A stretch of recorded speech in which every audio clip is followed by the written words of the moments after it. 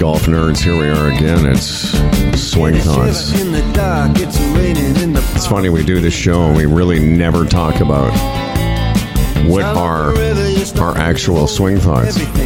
That'll be an interesting way to start. I'm Golf Spiritual Leader. That's right. Humble Howard from the Humble and Fred Show. Yeah, that guy. Tim O'Connor is also a spiritual companion on this road to chaos that we call golf.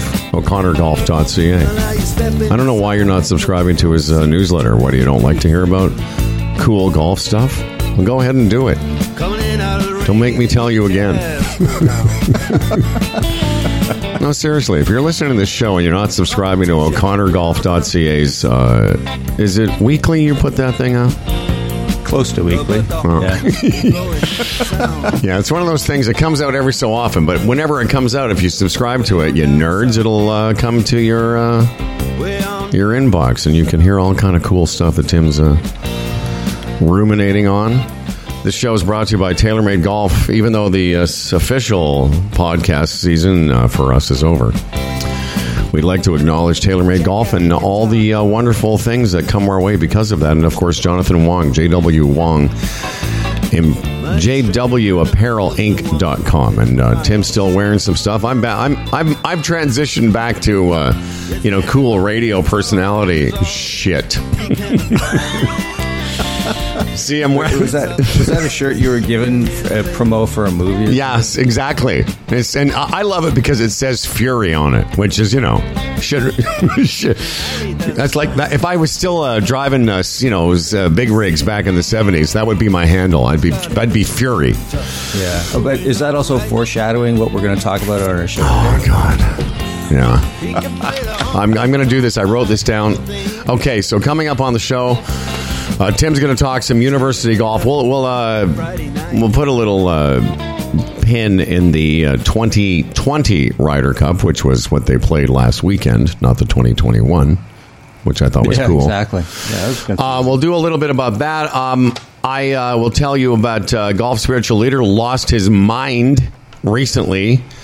Here's what happened to me since we last recorded. I threw a club and lost it.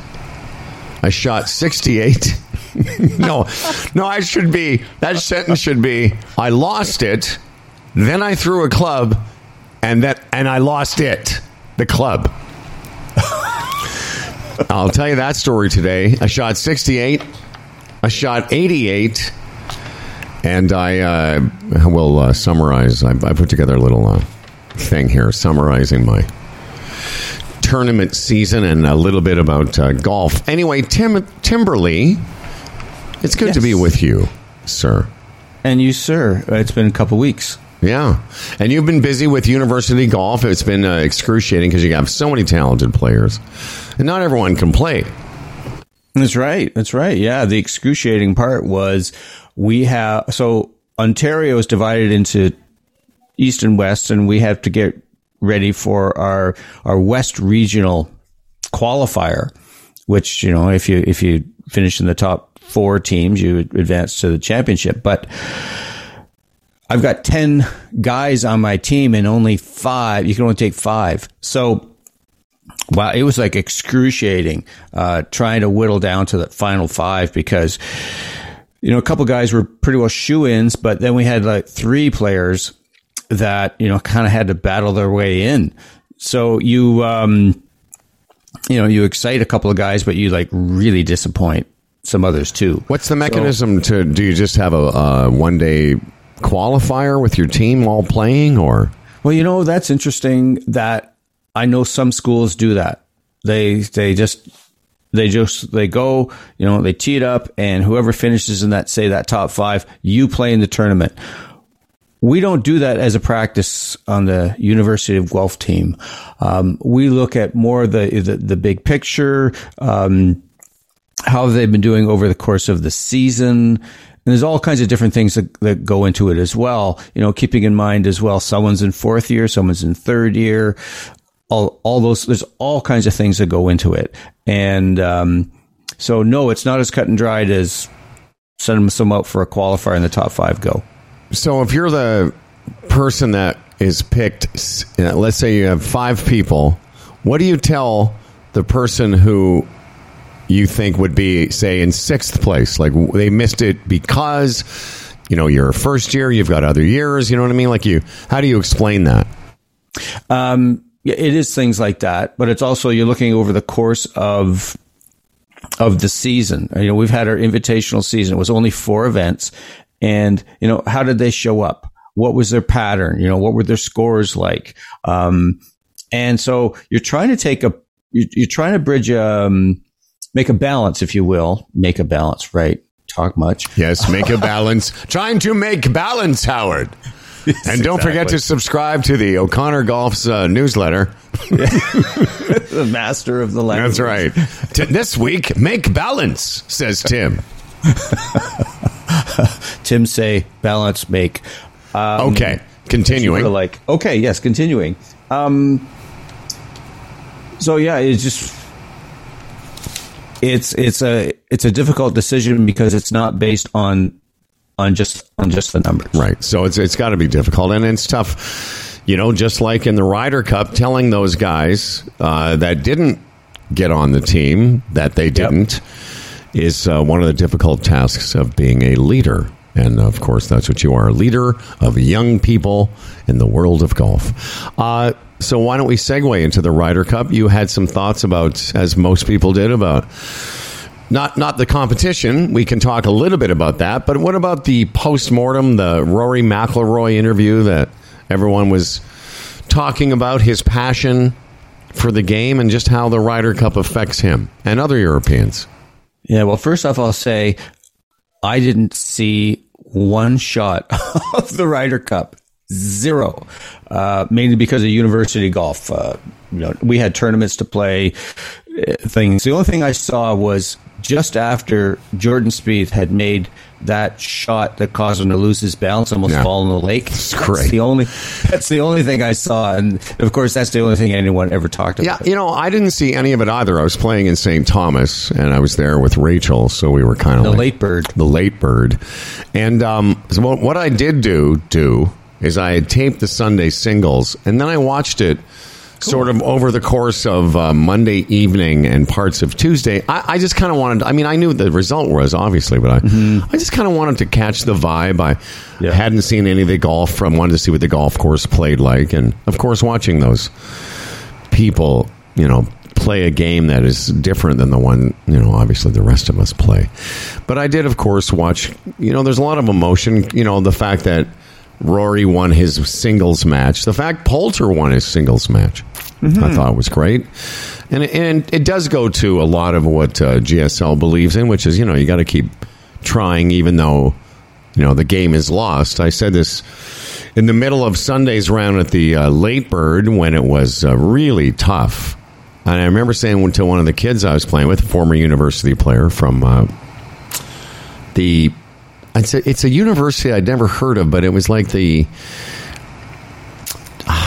of those ones in the States where it's a Commonwealth of Virginia kind of, it was like his golf bag had the logo on it, And I said, what is that? He said, that's the Virginia Commonwealth, whatever. But I said to him, there's nothing harder in golf than trying when it's not going your way or all is lost. Right. And it definitely wasn't going anyone's way in my group on Sunday. Anyway, so what were your thoughts about McIlroy? Well, just first off, that clip that went out about him, that is why Rory McIlroy is the best interview in golf and certainly one of the best in all of sports. I love just how authentic he is. He's just, that's Rory McIlroy. There's no playing to the cameras. There's no, created drama, no holding back, if you will. It's just who he is. And I just love what he was talking about is how connected he was to his team and how that was the most important thing to him. And obviously that really connects with me, as being the coach of a golf team and being on a golf team it's unique because it's an individual sport, as we know, but every once in a while you get put in a team situation. And so I had a very interesting discussion with one of my players. His name is Pierce Sally. Pierce played on the Western team for a number of years. And we were talking about this incident, about the European Ryder Cup and the experience of the Western men's team in the 2019 National Championship. And so at the end of the I think it was 4 rounds, UBC and Western were tied. So the 5 pairs go out to play again in a playoff. And it's a bit of a story here, but one of the players for Western hits the green, the final green, and has got about a 15, 18 footer for birdie. He puts it up there to within, say, 15 inches or so. And he just kind of walks up there, and I'm going, oh my God, that's pretty casual. I remember the story, yeah. And he missed his 15-inch putt in a national championship with his team. And that kid looked like just devastated. He went off to his cart. He's got his head in his hands, and I said to one of the Western coaches, someone needs to go spend some time with that kid. Yeah. Anyways, I was talking about this with Pierce in context of Rory McIlroy and the European Ryder Cup team.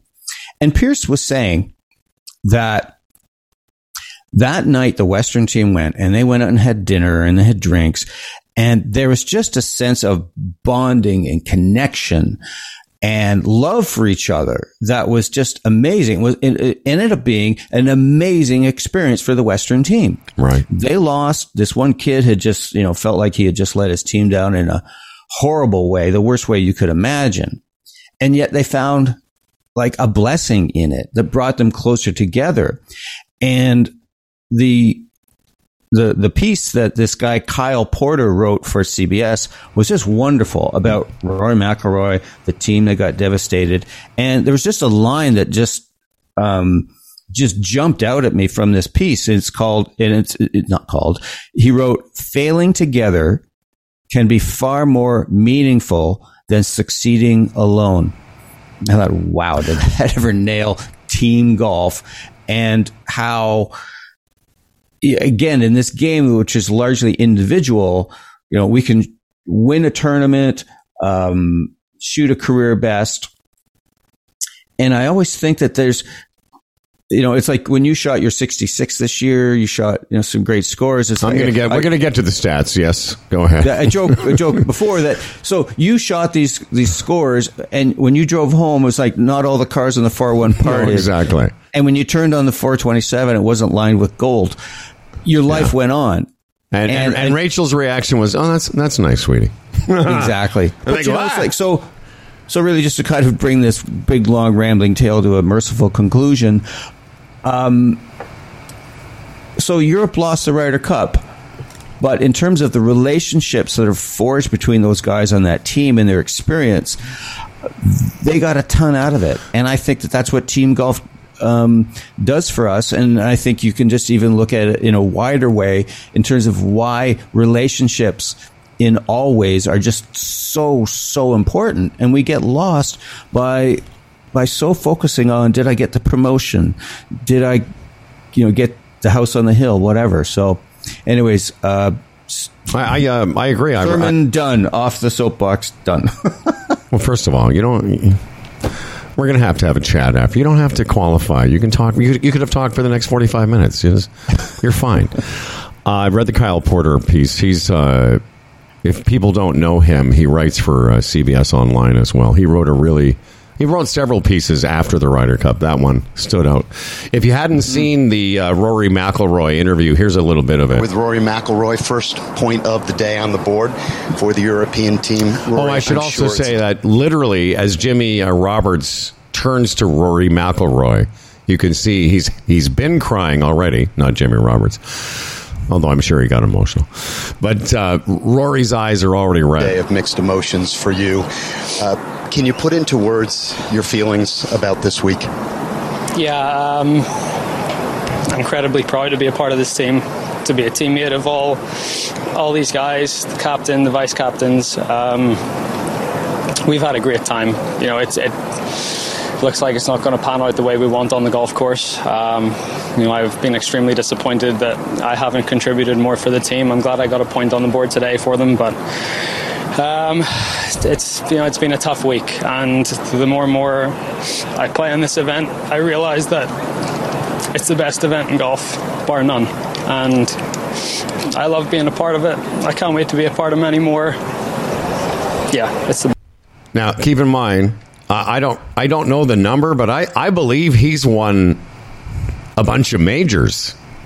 Think about what he said. It's the best again. 4. Yeah, it's the best event. Now, he hasn't won it in a while, but it's the best event in golf, bar none. Mm-hmm. And he's won the British Open or the Open Championship. He's won the PGA. He's not the US Open. And the US Open. He's not won the Masters. And I think he's won the Players Championship. Yes, he did. Like, none of those to Rory McIlroy are as important as this. And I thought what you said was beautiful. And you might want to just go home. After listen to it after, and then just take it and put it out in your newsletter or whatever you call that.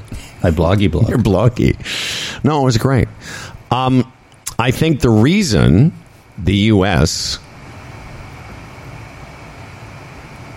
I don't even know what the word is. Shellacked them to a couple of points, but one of the reasons is the U.S. team this year looked more and felt more and acted more like a European team than they normally do. And you think about, we're in a real transition. We are, like I care. The Americans are in a real transition golf-wise. All the old guys are gone now. It's official. No more Mickelson. Tiger's done. Those are now like the vice captains and soon-to-be captains. All that. The oldest guy on the U.S. team was 37 this time. I think if you go back and look at what they did in Paris, there were a bunch of guys in their 40s. And again, no offense to Tiger and Phil, but past their prime. Mm-hmm. The other thing about this team, Koepka, Spieth, Thomas, Scheffler, Morikawa, those guys have all been in each other's lives in some manner and fashion since they were in pee-wee hockey age. Exactly. A bunch of those guys I just mentioned all played in the Junior Ryder Cup. Spieth and Justin Thomas have been friends, that famous picture of them eating a hot dog, So in a way, what they've morphed into is a European feel because they are friends. And I think, the last 10 years, again, to your very well put point and echoing Kyle Porter, they've come to understand that this team event is really something special. And they, because I don't know, somebody said, well, on paper they were so much better. I said, well, on paper, excuse me, they've been so much better for years. Absolutely. Yep. It's 100%. 3 decades of being statistically always outranking the Europeans, with that official world golf average, which this time I think was, again, preposterous how much better on paper the Americans were. But what you saw manifested was the Americans being better teammates. Yeah, I wonder if you could make an analogy to Canadian hockey. So, way back in, the 72 series when Canada against Russia, everyone said, well, Canada's going to win because they have more heart, all that kind of good stuff, the passion they've got and the skill. Whereas the Russian team was way more of a team. And it took a while for Canadian hockey to adapt to systems of development for the players, and even just the whole thing of cycling the puck. Was that you took the puck down, you made a rush, you made a couple of nice passes, got a shot on net. but it wasn't so we learned from the Russians that it's a possession game. Yeah. And it took us a while, but now you watch every NHL team, it's about possession, cycling that puck. Yeah. So it takes a while to learn. So maybe it's just a point that the Americans are finally learning this team thing. You know, I think that's a very good analogy, because when the team came together in 72, they were the best players that we knew who played hockey. And it was because I was 12, I was still in my, playing a lot of hockey. And I remember distinctly going to practice that next year, and all of a sudden there were pylons on the ice, and we were learning some skills that the Russians basically brought to Canadian hockey. And I think you're right, it's analogous too. But isn't it interesting that it's analogous that the Americans have become better teammates, and so they were better on the golf course, because they've always been better golfers. Totally. If you look at some of the... And I also, by the way, I thought Padraig Harrington had won the Ryder Cup in terms of the team building stuff that they were doing earlier in the week, coming out in the cheeseheads and engaging the crowd, and their jackets looked better at the opening ceremonies, and I was all ready for them to get to beat the Americans, but then the Americans came out as golfers, but they played like university kids. And I think, as I said, one of the reasons is they've all been friends. Even Koepka, who I didn't realize had played, in a junior Ryder Cup, etc. They've all been around each other as, combatants and now friends for a long time. Yeah, what's interesting is that I heard some of the old guard guys like Paul Azinger, even Faldo. They've sort of denigrated that buddy thing that they've seen with the younger players. They go out. I think you did videos of Spieth and Fowler and all those guys, playing, barefoot and with no shirts on, and just the way they hang around each other. And they were saying, well, it needs to be more. There needs to be more blood, more draconian. And I think maybe what we're seeing is that this coming together and supporting each other has morphed into a better team for the Americans. Yeah. And again, isn't it interesting that, your point about back to, why some people made the traveling squad of the Guelph Griffins it's not necessarily, because my question was, why don't you just get 10 guys, tee it up, 5 lowest go? Because there's more to it than that. Well, that's my belief system. Absolutely. It's more, if you really get down to it, it will be great if our guys win the qualifier or, qualify and go to the Ontario Championship. And it would be wonderful if they win. Fantastic. At the end of the day, though, the job, I believe, of a university coach or a coach of any for young people, and this is going to sound so idealistic, but are they better people when they leave your team? Are they developing skills? Are they developing, modes of awareness that when they go into that, more adult world, that they can take that stuff into their business, into their family, into their communities? Yeah, it's high-minded, but that's, to me, more important than winning a championship. But tell you, if we're close to winning anything, I'll be as excited as anybody else. Sure. I know you haven't seen it. I was, when we were talking before the show, I said you're like Guelph's Ted Lasso. But I mean, and when you finally get somebody to pirate you the series, when I get one of my kids, one of your kids figure out how to get it off Pirate Bay or whatever. That's really his point. I mean, Ted Lasso, the first season everyone says is way better than the second season, but I like both seasons. But what he's so good at is he understands what you just said, that it's important. I mean, he's a coach of a professional football team, soccer, but he believes that the team will win. The team wins if they are a better team. Doesn't mean because in one episode, they get beat pretty bad on the field, but he's more worried about how they are, as people. It's not about and it's a really odd thing for a professional coach to say that.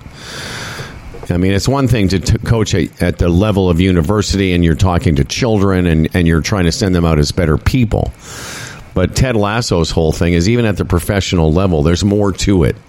And that's what we love about this game of golf. There's so much more to it than the score you shoot. 100%.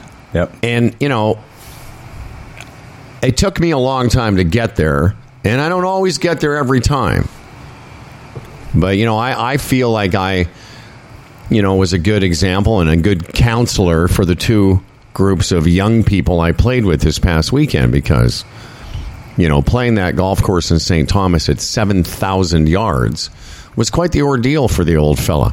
Mm-hmm. But I think, you know, I tried to be of good cheer. Like, it's funny. I am now convinced that under the most pressure that I ever feel in golf is when I actually am the most sanguine. What's the word I'm looking for? I'm the most calm. Equanimity. Have equanimity. Because I'm going to tell you that... Equanimous? Maybe. Because when I threw my club, it was in a meaningless Saturday game at my course. Yeah, I totally get that. But, you know, can I segue now into this golfing thing? You are segueing, and I'm playing... I'm allowing the segue. So the Saturday at St. Thomas, it's a beautiful golf course. Tim and I both played it last year. It was 6 degrees when we played it. It was a shit show. But this year it was wet and rained for probably most of the back 9 off and on. So it wasn't an easy day. Which day did it rain? Saturday. Okay. So it rains off and on. The golf course is soft. On Saturday I made nothing worse than a bogey. I made no birdies. I didn't 3-putt. And even though it was 7,000 yards... Wow. Didn't 3-putt at St. Thomas. That's saying something. Wait for it. I made up. Trust me, I made up for it. But but you know, they're playing it right from the back. Like me and Charles Fitzsimmons, who's, you know, we all know Charlie. We're talking before the tournament, and I said I'm a little nervous, but I called the pro to see if I could get out of the championship flight, which is just based on handicap, not age. And he said, "Oh, don't worry, Howard. We're not going to play it from the tips. We're going to play it at about 6,700 yards." Well, that was bullshit. As I said to Chuck, because I called him after the Saturday round, I said, "Well, so much for 6,700 yards," and we laughed. Every hole except for 15 that day, which is 535 from the tips. It's 585, but they made up for it by having the pin at the back. So anyway, on Saturday's round, no 3-putts, no double bogeys, no penalty shots. I just bogeyed the place to death. I shot 40 on the front, 41 on the back, and shot 81 and felt pretty good. The stroke average that day, as Fitz and I were talking about, was probably closer to 78. You know, the stroke average, there was guys way in the 90s. So in that, you know, I felt pretty good. I mean, I hit it decent. And I got it around. But you can't let that go. You're a 61-year-old guy, yeah. And you're playing against kids, for gosh sakes. Oldest guy in the championship flight by 20 years, easily. Yeah. Actually, that's not true. You know, maybe 15. Doesn't matter, but I was old. Sunday, I come out, and it's now all dried out. So it was a nice day Sunday. Except for the fact that it was windy. Yeah. And here's what the wind does there. You've played it, and it's a difficult course anyway. So now it's gusting 45, 50. Oh, wow. And I hit 3 of the first 4 greens in regulation, and I was 4 over. I 3-putted 3 of them, and not like from 50, 60 feet.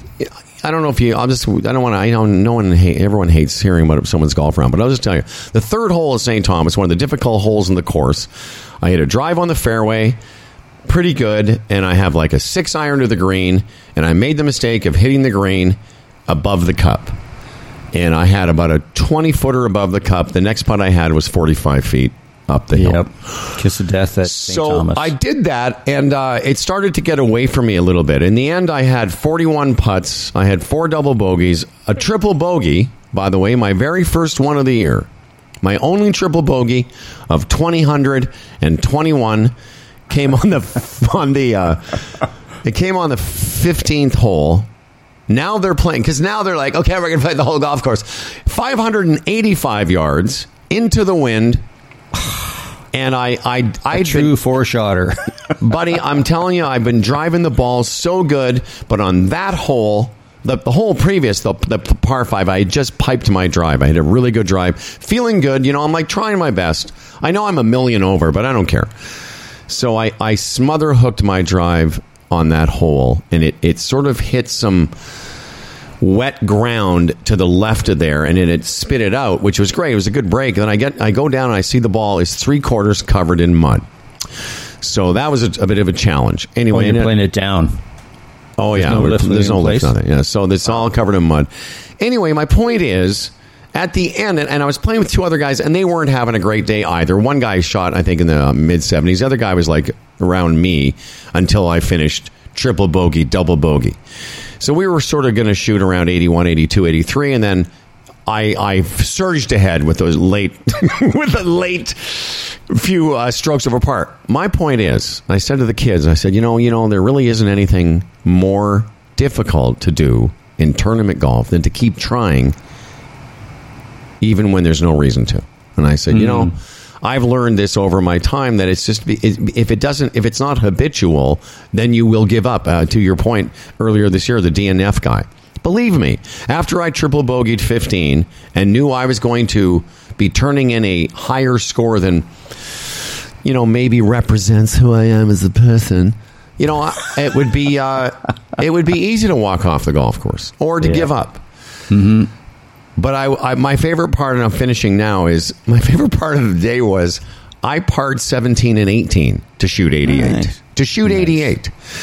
And it had no significance to anyone else but me. Of course. And parring, by the way, parred 18 both days. Both days I hit driver 4-iron on that effing hole. And these kids are all hitting driver gap wedge and bullshit. But I just felt proud of myself when I saw Rachel. She's like, hi. I'm like, hi. How was your day? Great. Because Rachel doesn't have any real understanding of the difference between 68 and 88. She knows that 68 is lower, but she doesn't realize what those mean, right? The psychological ramifications. That's right. So, but that's my story about that. That continuing to persevere is part of the trick of it all. And we all know we've given up in certain rounds of golf to a greater or lesser degree. Resilience, young man. Resilience. Yeah, that's been a topic of late with the golf team and other players. Is stuff happens, but you just keep showing up. They keep showing up. But because that's the thing, particularly with team golf. A good example is, I feel like I'm straying off your topic a bit. Not at all. I can't. Here's the funny thing. I can't remember what we segued. What was the point of that segue into St. Thomas? Oh, I think we were making our way to club throwing. Oh, we'll get there. No, I love. Here's the point I wanted to make. I like the university stuff. Well, the resilience part of it is, yes. So we're playing at the Brock Tournament Sawmill Golf Course near St. Catharines, and it's the first event for one of our players. He's a first-year player, and I start him because I want to give them all an opportunity to compete on what we call there's an A team and a B team. So we send out the A's, and this guy comes back with an 87. Probably the worst round he's shot in like 3 years. But it's his very first university tournament. Now, here's the thing. In university golf with men, you send 5 guys out, but only 4 scores count. Yeah. If you get a tie with another team, then you compare the fifth. Yeah, all of a sudden, the fifth one counts. Exactly. Well, on the Laurentian team, their fifth guy shot 91. Our guy shot 87. Thus, instead of finishing third, we finished second. So the point I made to the team is that our fifth guy, he kept trying all the way. He didn't tank it. He didn't lose his focus. He kept trying his best, although it was a struggle. And I said, and that's the best you can. So in team golf, you have to keep going because you're playing for your team. And I think there's a great lesson there about playing as an individual. Absolutely. No matter what happens, you just keep going and you keep going. And, even though, as you said, you made triple, you made a triple and I think a double, and then you parred in. Yeah, I tripled 15, doubled 16, and then parred in. And it didn't mean a damn thing to anybody else, but to you, absolutely it meant huge. a ton. No, I was gonna, and I want to piggyback on that. That 87, that kid shot. I've said it a billion times. It's better than 88. Yeah. And if you don't see golf like that, again, not so much the score, because the score can be a lot of things. It can be predicated on a lot of outside agencies. Like, I can't tell everyone. I mean, I'm glad I have this forum to talk to you and maybe the few people that listen. But not everyone will. Someone might, at my club might go, "Oh, how did you shoot 88?" Well, listen to the podcast. But I felt good about it. I texted you later about I was so tired. Rachel drove home and I was like nodding off like a child instantly. As soon as the car started going, I was like, so you started to get cratered. I did, because I was exhausted, man. I tried so hard on every shot that day. And it's not like I was hitting it poorly. I wasn't like in the trees and the water. I just was, 41 putts is a lot of putts in a round of golf. We've all done it. I haven't done it in a while. I 3-putted. By the time the day was over, I'd 3-putted 7 times, including 3-putting for par. Yeah, but people also have to understand that St. Thomas is unlike almost any golf course they've ever played. It's not a normal course. No, it's not. It's very difficult. Those greens are... The only thing I remember someone saying at Augusta National, it's like trying to putt on the hood of a car. Yeah. I mean, it's so fast and the slopes are diabolical. So to tell you how well I was hitting it, I get to I've hit 3 of the first greens and 3 of the first 4 greens in regulation. I hit the 5th green in 2 on a par 5 and 3-putted it. From the Golds, man. Well done. Well, no, I'm telling you, I hit it very well. I hit it good enough that day that on a normal golf course, I would have been around what I normally shoot. Somewhere around par, a couple 3 over. And I'm not whining about, it was so different, but it's hard to put into perspective what a course like that is like when it starts to get fast. Charles shot, I'll give you an example. Charlie Fitz shot 79 that day. The guy's one the of Canadian Canada's best amateurs. The Canadian Mid-Am champ shot 79. Yeah. Like, it was bananas. And so, but I guess the takeaway is, I'll say it again, what I said to those kids. There's nothing harder in golf, I think, than to keep trying when there's no real reason for you to, other than trying has its own rewards. And for me, like, I did feel good. I know it sounds crazy, but I was as proud of that round as I was of shooting 68 the previous Monday. Because golf is easy when it's easy, man. It's nothing. It's a joke when it's easy. It's just when it's not. It's when it's not easy is when you find out how much do you really like this, right? And I think again, we said it a million times on this show. It's through those hard experiences that you learn the most. Yeah, you have a great round and you shoot a great score. Well, sometimes it's from you got some good breaks. Just the swing was just in the slot that day. Whatever, things just happened well. But I really think that there's greater learning when you have hard experiences. And I think that you again, the metaphor, golf metaphor for life thing. You can take those lessons of resilience into other parts of your life. So you're having a situation with a couple of people, and it would be so easy because you feel grumpy and the person's pissing you off to just hammer them with some sarcastic remark, and just like, so a power move. Well, that would be a dick move to do that. So the awareness is that, okay, I could do that. I could give up on being a nice person. I could give up on this round of golf. Well, no, we just try and still say our best self. And I can't wait for your rejoinder on that one. Oh, is that a bad thing? First of all, I don't think I've heard anyone say rejoinder since an episode of Gunsmoke back in 1975 when they celebrated 20 years. No, you're absolutely right. I'm a writer person. Every once in a while, these words just float up and, okay. No, you're right. That whole idea about, like, when you're in traffic, it's easy to lose your shit and start, yelling at everybody. I know I did. But, that there are lots of lessons in the resilience of golf and the, continuing to, just to keep, because I'll tell you what, nothing's easier than giving up. And, well, sure. It takes effort to stay, to remain your best self. Well, it takes effort and energy. Absolutely. And to that point, I've played a lot of tournaments recently, including yesterday was my last tournament of the year, but I've played 3 events in 3 weeks. So I had the Senior Am, then I had the Early Bird, then I had the Senior Better Ball yesterday. And in all of those circumstances, there's volunteers, rules people, there's people watching sometimes, certainly people around both 18 and 9 greens.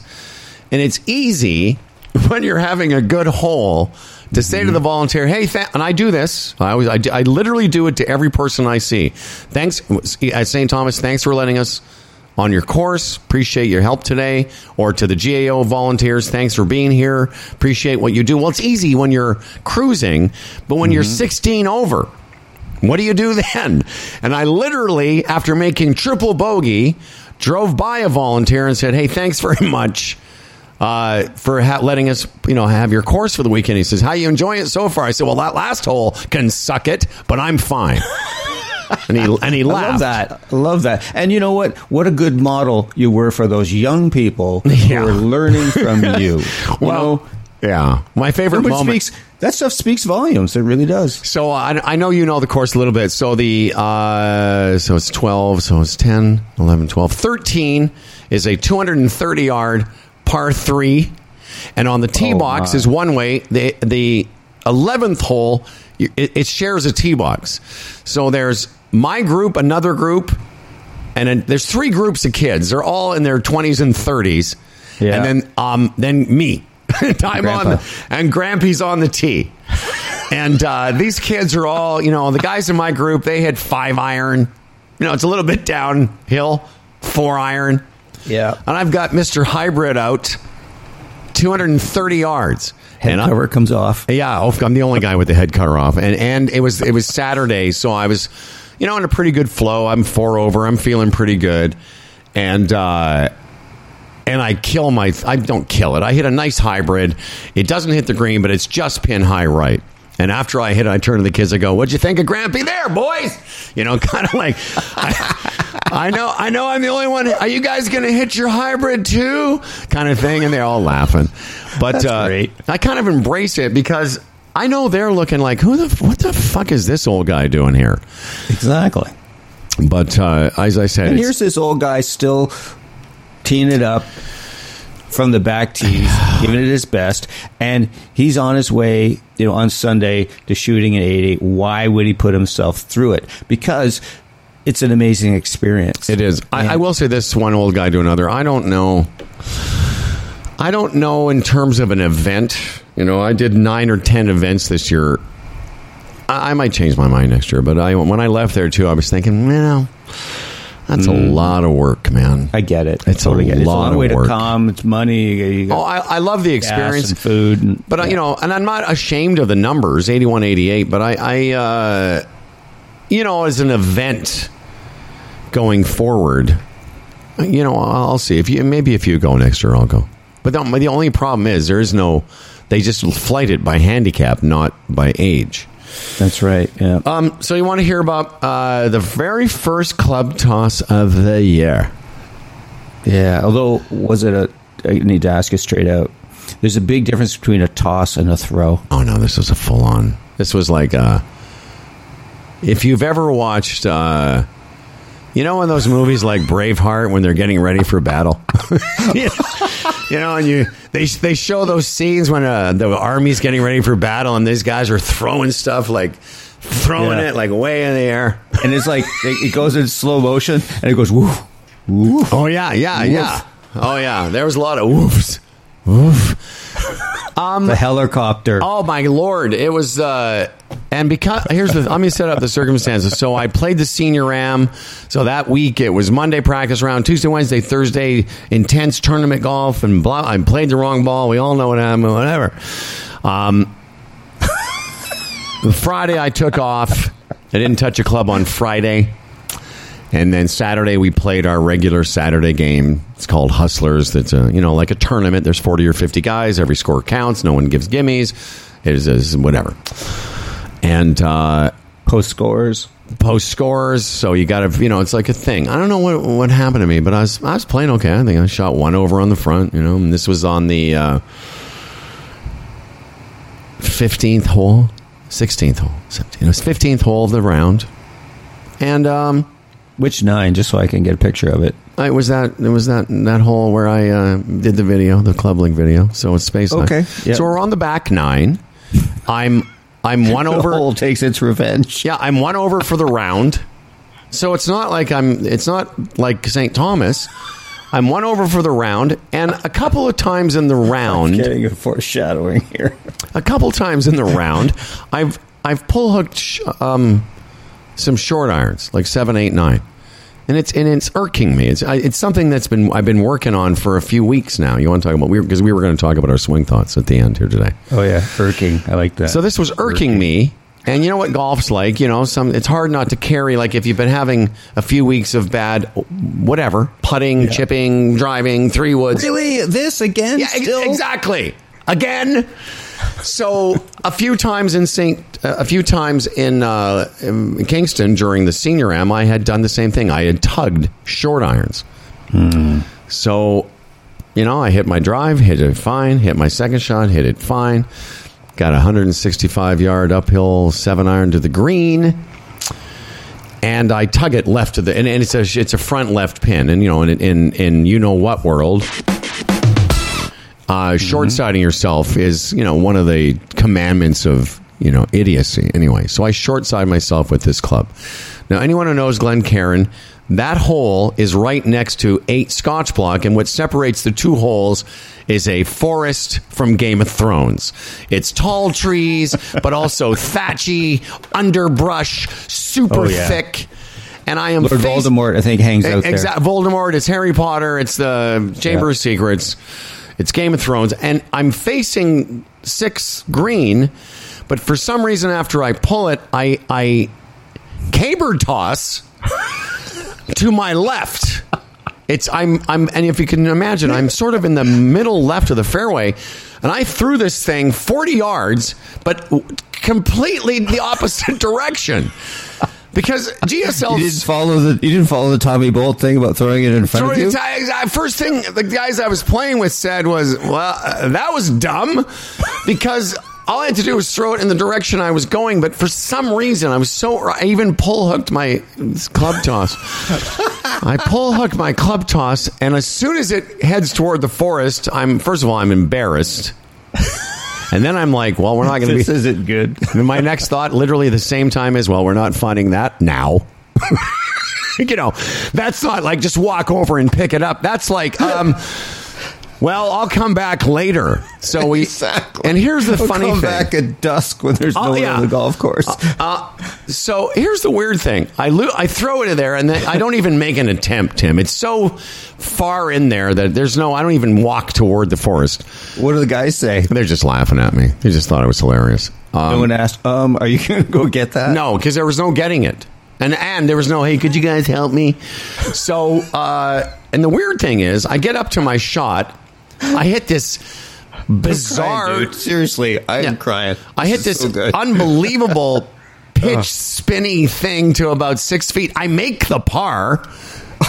I got no 7-iron, but I made 5. I make the par, but lose the 7-iron. Anyway, I finish up. Check this out. I shoot 74. So it's not like I'm having a terrible round. I'm only a couple over. And I have to, you got coming in for a sandwich? Yeah, I'll be back after I get a cart and drive back there. This is a true story. It took me 25 minutes, Tim. I was in there for almost a half an hour. Several groups are going by. I'm parked on 8, Scotch, and I was about to give up because I'm thinking, what am I going to do? I'm going to call TaylorMade. Hey, guys, do you mind if I order another salmon egg? Anyway, just at the last second, I'd gone in and out of this brush. I'm in there. I'm thinking, they may not find me. Did you suffer lacerations? I did. I was gashes? all scraped up. Of course. And finally, there it was on the forest floor. And I just felt like an a-hole. It wasn't gleaming like the sword of the stone, yeah. Exactly. Anyway, I found it, and it seemed fine. I think it was disappointed in me. I was disappointed in myself. Okay. Am I allowed some follow-up questions? Yeah. All right. So when you went in and you say, no, guys, I have a higher calling. I'm not going to have a sandwich. That's right. I can't hang out after the round. I've got to go find my seminar. Oh, yeah. So you had to ask for a cart. I'm just wondering how that conversation went. Well, I didn't have to ask. I just got on one. Oh, okay. I just left my clubs there because I was walking. I just got on a cart and drove there. I always think it's great. I think everyone's had that experience where, I left my gap wedge beside the 6th green, and you get a cart, and so you're going against the traffic. Yeah. Kind of thing. And, hey, where are you going? It's just like people just aren't used to that. The same way if you see some jogger on your golf course, what the hell? No, I know. So, okay. Anyway, so that was my first and only club toss of the season. And it's weird. I recall, this happened to me last year. As the tournament season was winding down, it's almost like all this pent up, not frustration, but I've not allowed myself. No, frustration is a perfect word. Because I'm tugging. This thing again? Really? But I mean, like at the end of last season, I remember when the tournament season was over last year, and I had a nice season. I remember getting mad when nothing mattered. Like, it was weird. I had a similar round on men's night, and I'm just being honest. Like, yeah, I again, I'm in the middle of the 9th fairway, even par for the round. I block it into the burn. I don't get up and down, and I make a double bogey. Okay, no big deal. I've done it before. So I shoot 2 over on the front. But I'm up to that point, I'm even par. I'm kind of thinking, I don't even know what I'm thinking. I'm just playing like I normally play. Then I play the back 9. 2 birdies, 2 bogeys, and now here I am in the middle of the 9th fairway. I've killed my drive. On a par 5, I've got 195 to the flag, 170, 880 to the front of the green, and I'm like even par for the back 9, 2 over for the round. I don't even know what I was thinking, like, make birdie, make par. I'm not even aware of the score. I just kind of know I've been playing pretty good. I made a couple of nice putts. I birdied that hole, the helicopter 7th, 7 iron, birdied that hole. Rarely do that. And then out of nowhere, I block my out of nowhere. I can tell, and this is what's going to segue to our final segment, which is my swing thought gift for everyone. But I block my shot, it's playing way downwind. So I've only got 6 iron in my hand. And by the way, wasn't trying to hit the green, because it was sort of a back middle pin. What I was trying to do was hit it to the front of the green and then see what happens. Because it's one of those ones where I didn't have enough club to carry that line. And then I flush this 6 iron. I just flush it. But I block it. And it goes in the burn. And I lose my mind again, but very quietly. I'm not throwing anything, but I am seething. And once again, I don't pay attention to the chip shot. I hit it 8 feet by, 10 feet by, miss it, make double. So I bookend the 9th, I make double. The 18th, I make double. I shoot 76, and I'm pissed off. And I was driving home thinking, why are you so mad? This round literally means nothing. And I've thought about it for the last couple of days. I think what I'm doing is letting out a season's worth of... I've been so buttoned down for 4 months. Keeping the lid on it all the time. Yeah, right. Exactly. I've been keeping it, and that's what it is. It's, and I will tell you, it's for a guy like me, it's work to not be a guy like me. That's what I want to say. I completely get that. So there you are. You're GSL. You've ascended. You're becoming, more enlightened with every year, every show. But like every grasshopper everywhere, we're all grasshoppers. You still got work to do. Yeah, man. You still got work to do. That something happens, trigger, reaction. It's like the Viktor Frankl piece that I'm looking at right here. But notice I'm staying with the microphone. I do. I'm Between very stimulus proud. and Very proud of response. your. So hang on a second. I'm very proud of your mic technique today. Exactly. Thank you. I'm hoping I might be moving from a 12 to about a 9. You're getting close to single digits, my friend. Exactly. So between Viktor Frankl, between stimulus and response, there is a space. And in that space is our power to choose our response. And in our response lies our growth and our freedom. And that's the challenge. Yeah. Coming right back to that resilience thing, is that something happens, trigger. Do we react as we normally do, or do we go, okay, whoa. How do I be, you might use the phrase, my best self, or who I really want to be, or am I going to go back to all this old shit? And we're always recycling through the old shit. And that's why golf, life, marriage, all this stuff is so difficult, because we get so easily triggered and sucked back into our old ways. And when we're tired after a long tournament season and all that, it's very easy for Bradshaw, I forget his name, first name, but anyways, in the 80s, I think he had a show on PBS, and he was family dynamics psychology prof, expert guru. And he just had this great line that, you're with your kid, you're being really great, and your kid does something, and you go like, I'm going to lose my shit and get really angry here, and I shouldn't do it, but I'm doing it anyways. That's right. And I'm thinking that's what happened to you with your the thrown club. I'm doing it anyways. That's right. Watch me. I will just tell you, though, popping in, and I love what you said there in response, but, the real drag is the first time I hit it in the burn on 9 from the middle of the fairway, I had the choice, and it's funny, a more resilient version of myself, because where I got to drop it was an easy up and down. Mm-hmm. Because I got it literally a couple yards off the green. I should have made 5 there. But because I was still somewhat triggered, not as bad as I was on 18, I didn't quite get it to the sort of 3 or 4 foot circle, which would have been very easy. Where I was, it was such a simple chip. So I make double. Same with the one on 18. Okay, so you've hit it in the burn again, but it isn't a terribly, it's a bit harder where I had to drop. It was more of a 20, 30 yard pitch, but I could have given it a better effort. And what pissed me off on the way home was that.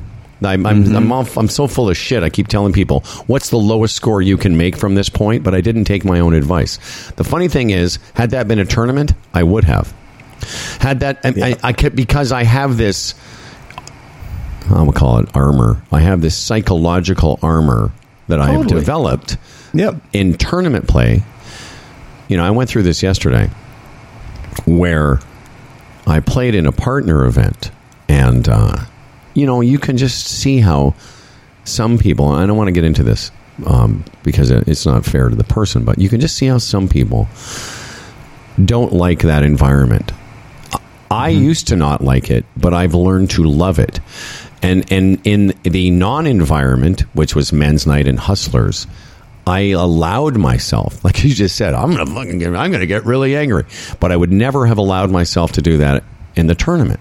I would have said, okay, you're in the burn. Now can you make bogey here? Because all I had to do, by the way, so I pitch up onto the green in 4, and I 3-putted for a double bogey. Like, that was the thing. Like, you 3-putted for a double bogey because I didn't pay attention to the 2-footer I had after I tried to make the par. Like, those are the things that I would say that I know better, but I in the moment couldn't do better. Yeah, well, this comes back to what we've talked about a lot, is what people will go to when things go right, they'll typically go to the mechanics, and it has nothing to do with their mechanics. It's like, how much are you paying attention? How focused are you? How there are you there?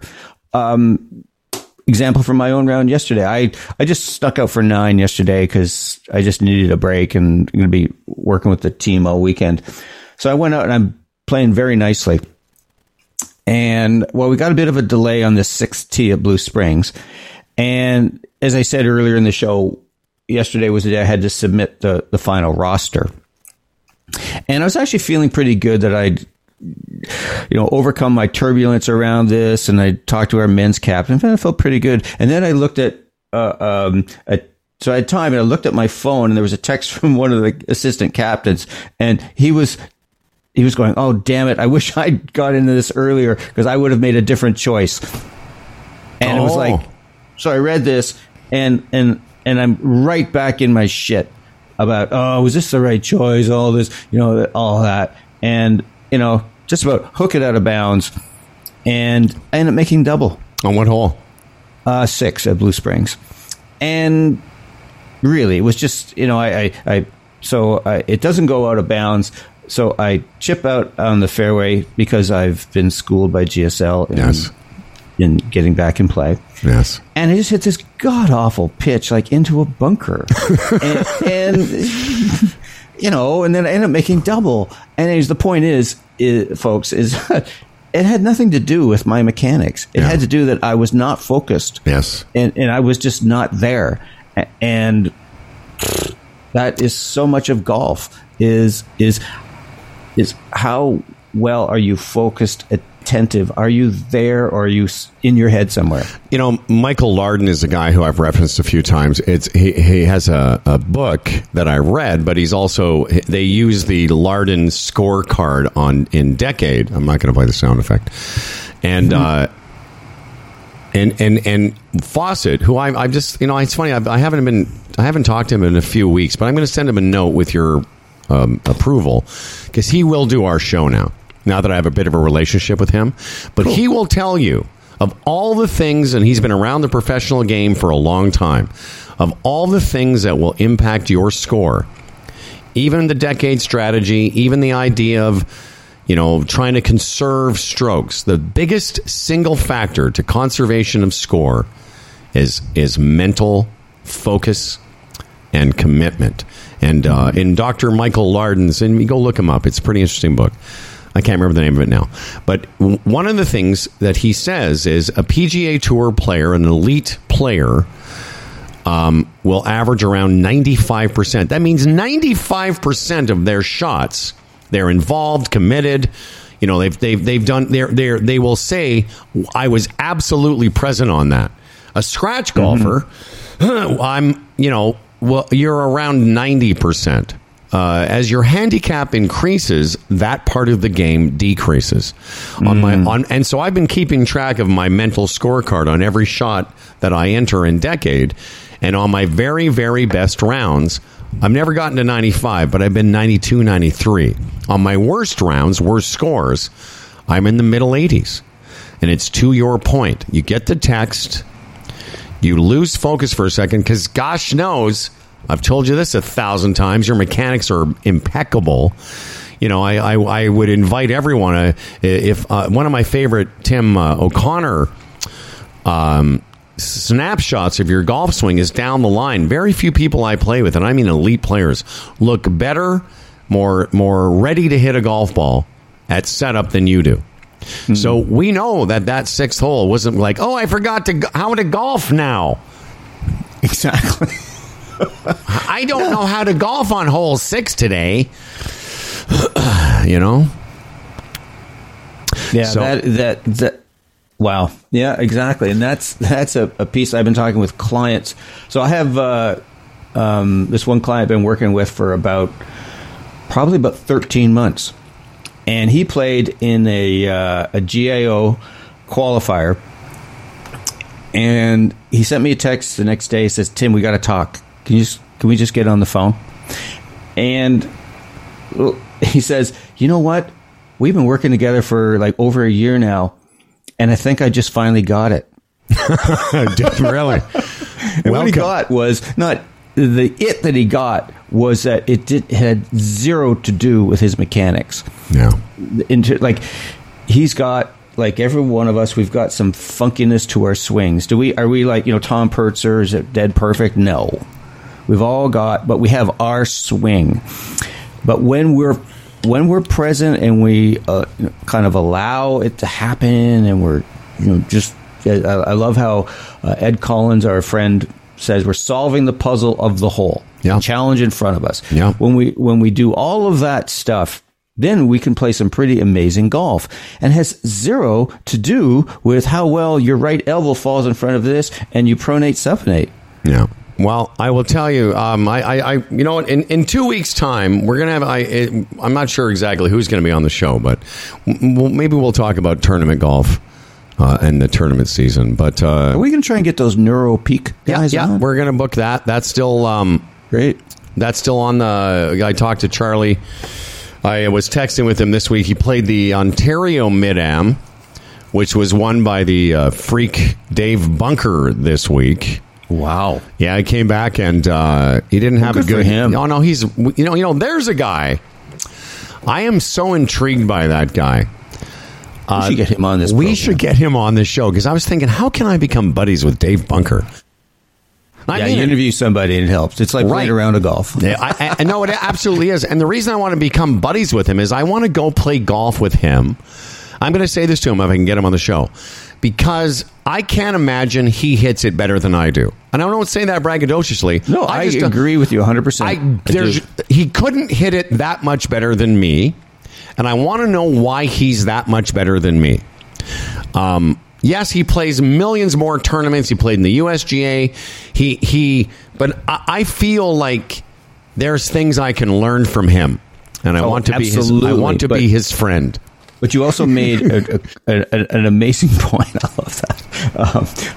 It's like in Annie Hall when Woody Allen says to Shelley Duvall, she goes sees the guru, and Woody goes, "Did you touch the hem of his garment?" That's right. I'm going to be like, "Excuse me, Dave. Is there any way that I could possibly play some golf with you sometime, just to get a?" That's my Woody Allen. Thank you. Very, very good. Very good. So a guy like Dave Bunker, who plays in USGA events, I mean, he's got this amazing experience. Yeah. And that's what so many, when you play with really good players, you just see that they've just got boatloads of experience. They've been through all this stuff. And he's not perfect, though. Like at the Canadian Seniors the week before, so there's been 3 tournaments in a row. He played the Ontario Seniors, lost to Ashley Chinner. Had a bad third round. Ashley won. 74 after what, 66? 66, 65. Yep. Then he plays the Canadian Seniors, starts in the, and apparently I've talked to a few people who played it. They said the course was ridiculous. But so Bunker doesn't win that.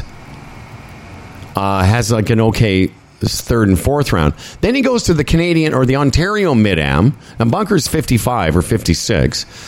Has a couple of early rounds. Then he shoots but he ends up tying a guy, wins it in a playoff. So there's a guy, that's it. I've been trying to figure out a way to get to know him. There we go. I'm going to try and, because I know some people that know him, I'll reach out and see if we can get him on the show. Cool. Yeah, that'd be awesome. And I think guys like that, our listeners can really relate to. Yeah. But just a quick point. Oh, I think so, too, because he plays at a regular course. He's just a regular guy at a golf course. He's not, he's not some legend of the. He didn't play in the PGA Tour Champions. No, exactly. But so Dave Bunker is about 55, 56. You say in that age group, yes. So, but the Mid-Am, isn't that? What's the youngest person in that? I think Mid-Am age is now 25. Yeah, I mean he's playing a bunch of kids. Yeah, that's more amazing. Yeah, there you go. And who are like these kids can no doubt they can Walmart them. Oh, all day long off the tee. It's funny. Yeah. I said that to Charles. We were talking about Bunker, and it was Charlie, and I was saying, like he doesn't, he's a lot like Lars. He's a lot like Larry Cooper. He's a lot like who's in that category of just guys that sort of are relentlessly average. Listen, I'm going to tell you right now. I drive the ball as good as anybody that I play with in senior golf and most mid-ams. I'm not talking about length. I just don't make a lot of mistakes off the tee. And I've got decent length.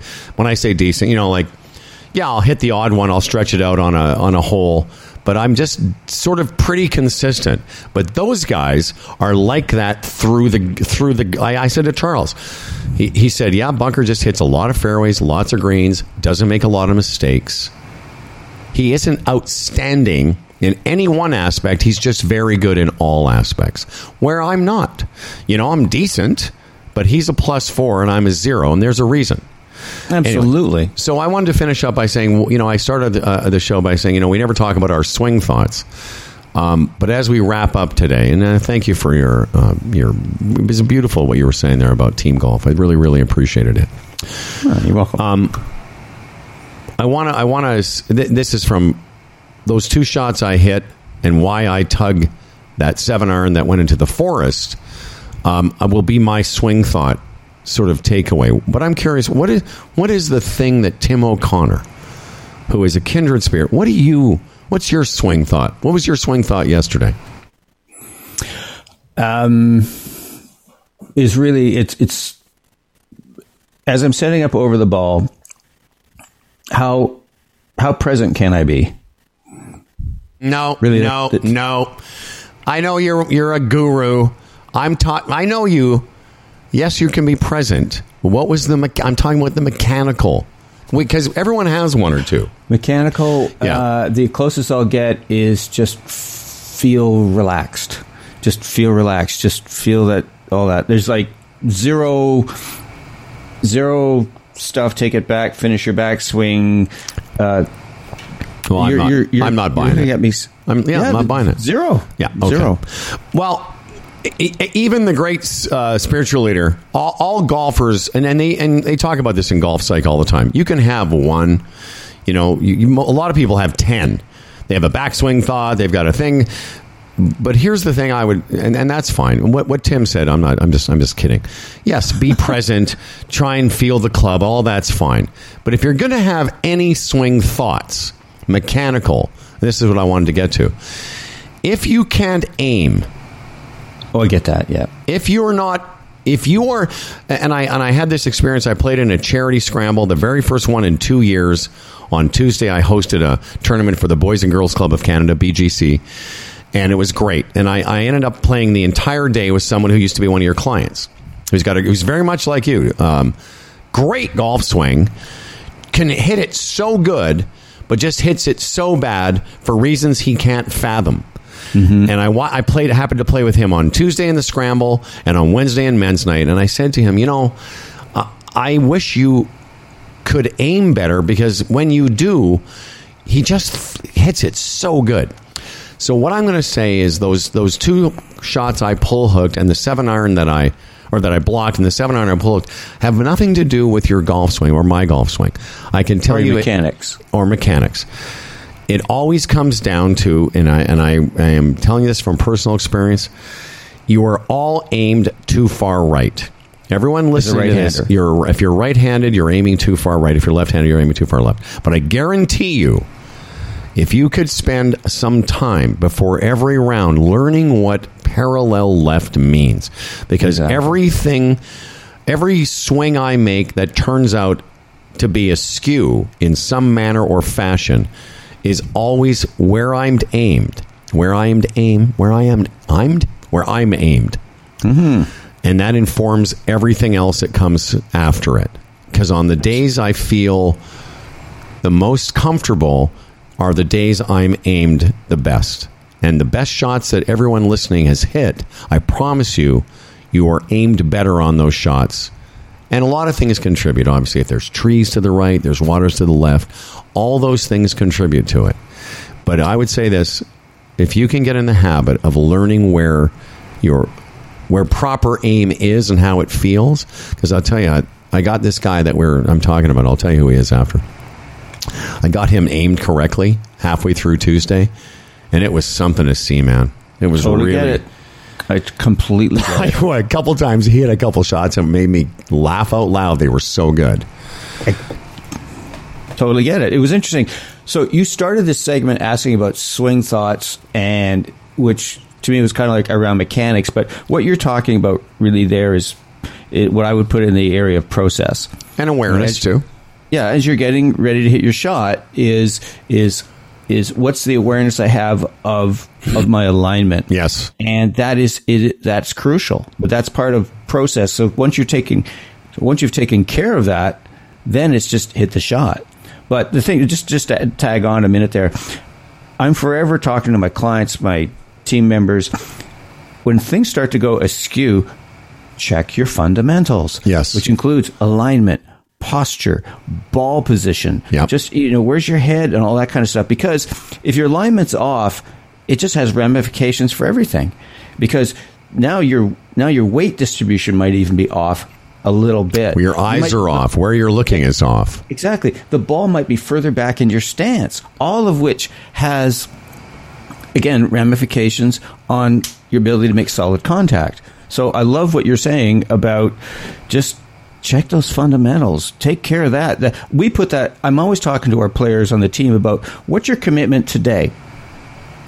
And it's not about shooting your. And it can be, but I don't think it's going to help your game if your commitment is to shooting the lowest score you can. Because if you're 5 over after 3 holes, where do you go? Yeah, what's your commitment now?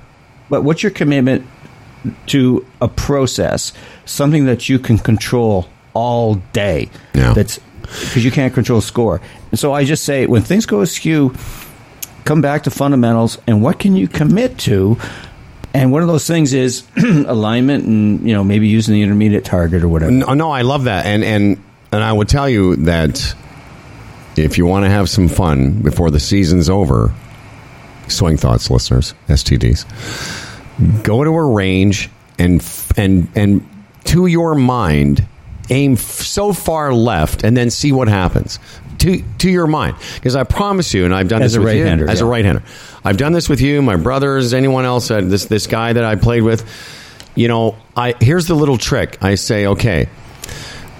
I even took his golf ball and I put the line where I wanted him to put the club. I said, I'm going to put that ball where the middle of the fairway is, not where you think it is. And I said, when you line up for it, I don't want you to look up. I don't want you to look down the fairway because that will fuck you up. Sorry for swearing. 100%. No, I said just trust that you are lined up correctly and hit it. And I would say to the listeners, try that on your own. Get that line on the practice ball on your target, and then don't look at your target because it will look like you're aimed so far left you won't be able to swing. But on TV this weekend, if they do a down-the-line shot of a professional golfer, watch where their body is aimed. It ain't where your body is aimed. Exactly. All right. Really cool. So I want just 2 cool things. Like one really cool thing that you can do with your alignment sticks is I think you set one down parallel left to where your feet are. You've probably done this. Yeah. You set one parallel left to where your feet are, and then another one down the target line, and you'd be amazed at what happens. But last week I had a round where I missed two putts of about 3 feet, and the guy I was playing with, really good player, he said that I committed to the line of a putt, on a breaking putt, and then he said I took a last look to the hole, and I putted to the hole, not to my line. Absolutely. And that was like, wow, that was a big learning piece for me. And so the rest of the round, that was the round I shot the 76 at Blue Springs, best of the year. So the rest of the round, it was just like I just putted to my line, and what a difference! So it's the exact same thing. Yeah,